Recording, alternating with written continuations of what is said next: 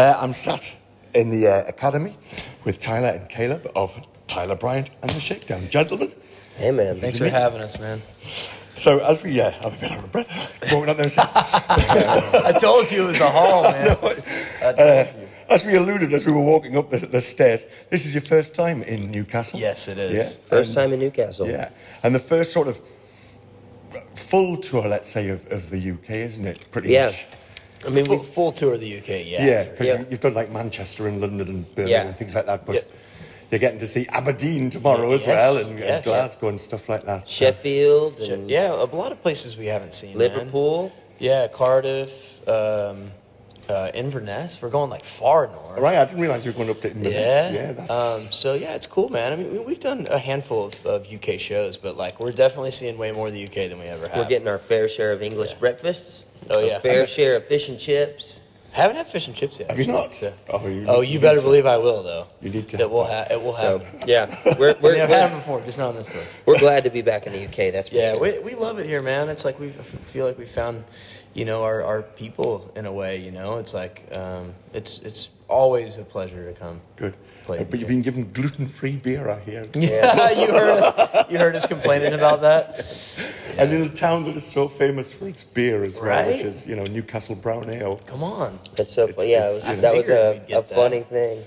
I love that he was down there, like listening to us complain and moan. Yeah. You hear just a bunch of just bitching from the dressing room. Of course, what is this? You heard us fire our tour manager.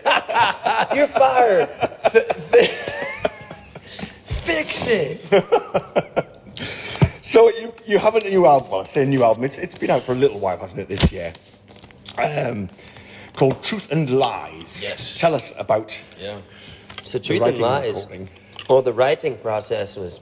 Our writing process is just get together, hang out, jam, have fun, and through that process, we ended up with 55 demoed, like fully recorded songs. Right. We sat around my kitchen table.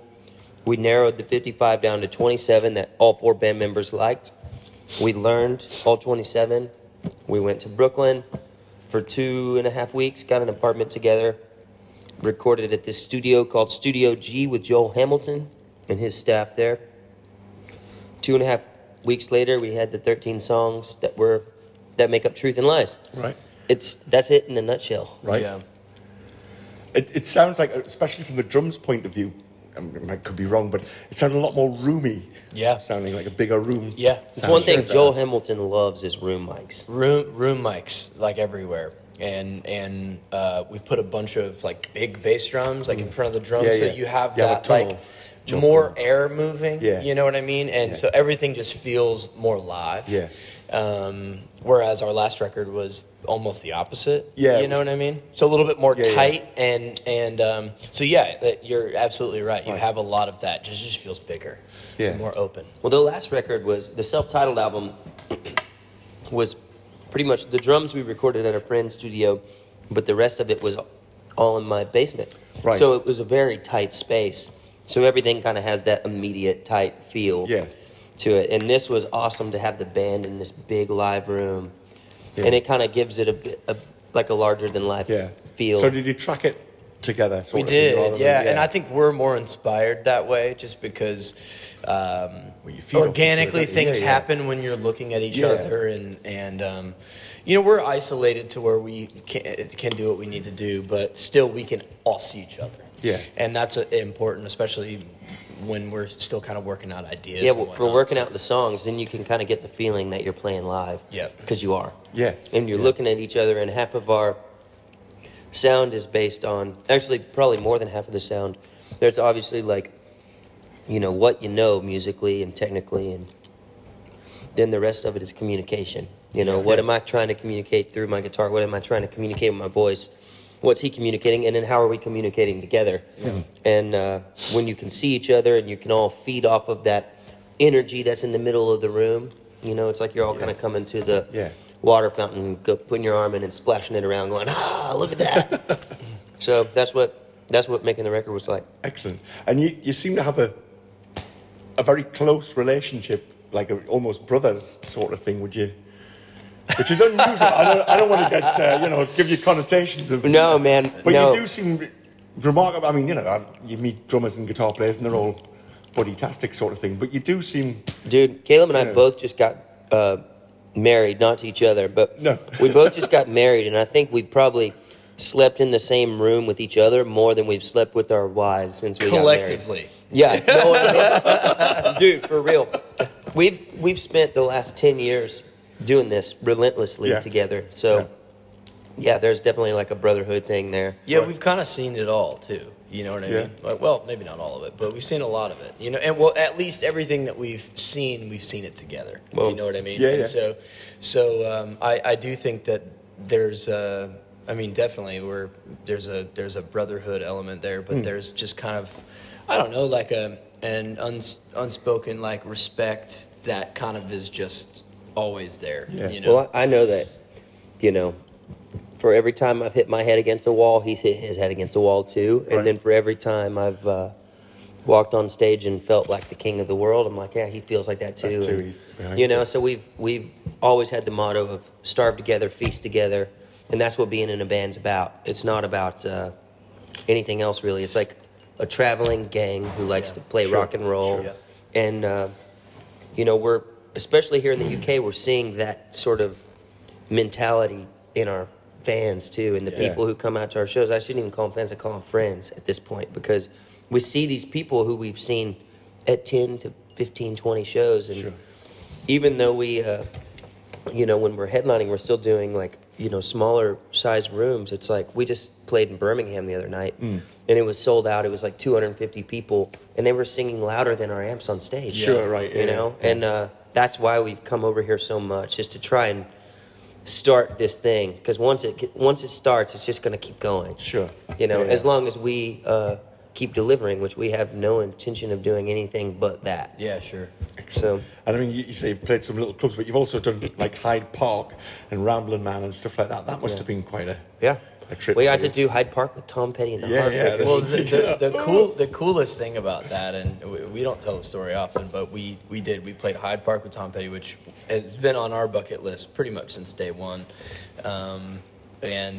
But the saddest part is that we didn't even get to stick around to watch him play because we had to meet our bus to get on, meet our bus to get on it to go to Austria, Vienna. We played with Guns N' Roses the next day in Vienna. Right. So it was like, we were so butthurt that we couldn't watch Tom Petty, and he ended up passing later. We did see Tom Petty a lot of times. Sure, but we actually get to watch him. We saw him in April, the previous April, just a couple months before.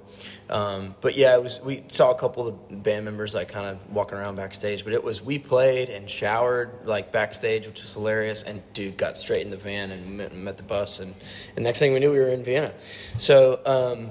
Just crazy, man. But that tour was a whirlwind because it was, Petty and it was Guns N' Roses, and we did some with Aerosmith. Yeah. We did a couple in Italy with Deep Purple, and yeah, it was wild, man. It was wild. I mean, that's the way of the musician, isn't it? Unfortunately, you don't get to see.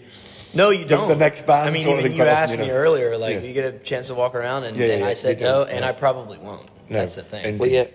Well, it's also a lot of times when you're touring with bands, you don't, it takes like a certain amount of time to get in the headspace to play a show. So it's like, oh, what's this band like? It's like, I haven't had a chance to just go to one of their shows because it's so important to take the time to do what you have to do to get ready for your show. Sure. That, a lot of times if there's a band playing before us, I don't get a chance to go see them because I'm focused on the task at hand. So. Yeah. And you said, obviously, you recently married. I didn't realise you had also got recently married, so congratulations. Thank you very much. But you have just married your sweetheart, Rebecca, from Mark and Poe. Yeah. Absolutely, man. I'm very excited about that. Yeah, it all, everything you read about it, you're the happiest man alive. And No, yeah. Well, we've kind of kept our relationship somewhat secret for about 4 years now. Yeah. So, yeah, it's... I can't wait to get home and see her when this tour is done. Will there be musical collaborations? Well, I mean, there has been in the past. I guested on a song on their record called Mississippi. Right. You know, where I came in and she was like, just play guitar over a click track. And I did. And then she kind of... chopped it how she wanted it. Yeah, she kind of built the chorus of the song around some riffs. And then we co-wrote a song on the self-titled album called Magnetic Field together. All right, okay. But we jam at home, but I don't know, man. It's just kind of...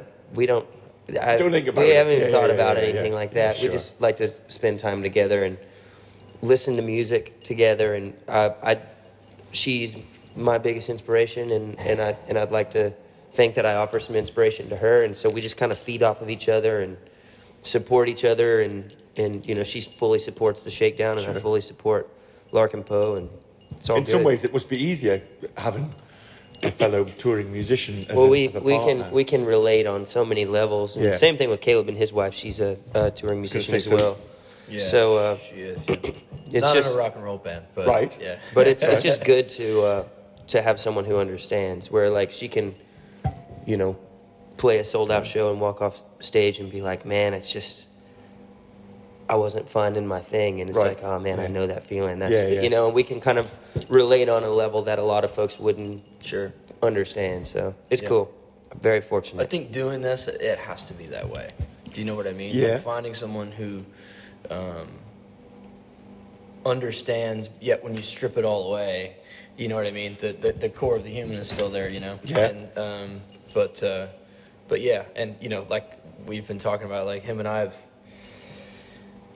known each other a long time, been doing this a long time. That means we've been through multiple relationships. A lot of these songs that you hear on the records are from those relationships, and so we've seen each other in different forms of those relationships. And so, you know, to finally be on the other side and to go, okay, well, we know what we have and it's good, and it makes the road feel different. It really does. Sure. Yeah. I mean, like Rebecca and I were texting each other before the show last night. She was going on about 10 minutes before we went on in Florida. Right. And, you know, she's like, go out and rock it. And I'm telling her, like, no prisoners, you know, like, you go get it too. And, we're, you know, that's good to have that positive reinforcement. Yeah. Excellent. And some tracks off the album, Judgment Day. Tell me about Judgment Day. Nice track. Judgment Day was a fun one. I was driving past Graham Whitford's house, and I saw that he was home. So I knocked on the door, and he was home, and my friend Jason was there, and we sat down and wrote the song in about 15 minutes, and then I went home and made a demo, sent it to the band, and there was a line in there that I had for a while called "Heaven ain't called, hell must be heatin'," or that was what the line said, and I just kept trying to put that line in a song, and it made it into Judgment Day. Your strats got lost, or your strat got lost, and then I went back on something, and it was like, but your first strat got stolen as well. Is there something about pink strats that you need to think about? Well, there's something with the Shakedown in general. When we travel, like when stuff could go wrong, it normally does. But we always find a way to do it. Right. And, you know, I got my guitars back. I got my stolen guitar back. We always find a way to get through it. This kid named Lovis brought me his personal guitar in Berlin. Yeah. So I played a strange guitar. And it was strange. It was strange for me, but you know, it's like it's always, you know, it's like it's not yours. It's kissing another man's wife. Sure. You know, in front of a lot of people where there's evidence. So, but it worked, and we got through it, and now I have my pink lady back. Yeah. Excellent. Luckily, it was just one show. Have you ever lost anything to it? Well, I mean, when his guitars, a lot of our gear got stolen. When, when a lot of stuff got ripped. Of course, it was a snare drum, so it's still to this day is my favorite snare drum I've ever owned. But you know, it's like guitar, a snare drum. It's like a little different. So because you've got a stick in your hand. Yeah, right. It's like as long as it goes boom boom cat cat, I can make it work. Do you know? So. Yeah. That sounds like I belittled drummers, and I didn't mean but to do that. I think I just did, you know. At least I'm just not a gear nerdy drummer, you know. I like if it's a kit, like sure, I can appreciate a nice kit, and I own nice kits, but it's like, you know, if it works, man. Okay. Just make it happen. Excellent. I'll finish with very quickly guitar-centric questions. Okay. Either or, right? SG or Les Paul? Ooh. Because obviously you're a Fender man. Yeah. But if you had to. I have owned both, and actually I don't own an SG now, but I would pick an SG Junior. Okay.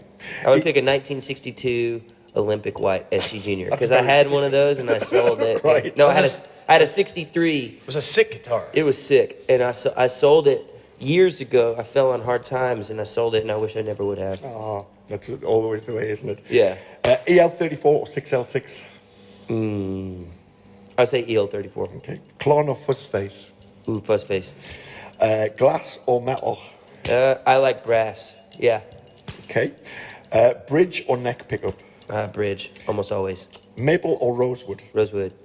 Van Halen or Montrose? Van Halen. Mm-hmm. Okay. And for both of you, basketball or baseball? Basketball. Music. Good answer. That's what I would say too. I think I'm the only. Well, I don't know. The other guys. This guy could care less about sports. I grew up playing sports, so Okay. like I but obviously I would rather play basketball if I had to. If I had to embarrass Caleb. But gave it I'd play up, man, basketball. for this, and then I would never change a thing about it. But actually, my game growing up was baseball. But if we're talking about like wanting to watch something, I'd rather watch basketball. Okay. Gentlemen, thank you so much. Cheers, for your man. time. Thank you so much, Thank you, brother. Looking Appreciate so it. much to the show, and we'll see you later. Yeah, sure. Yeah,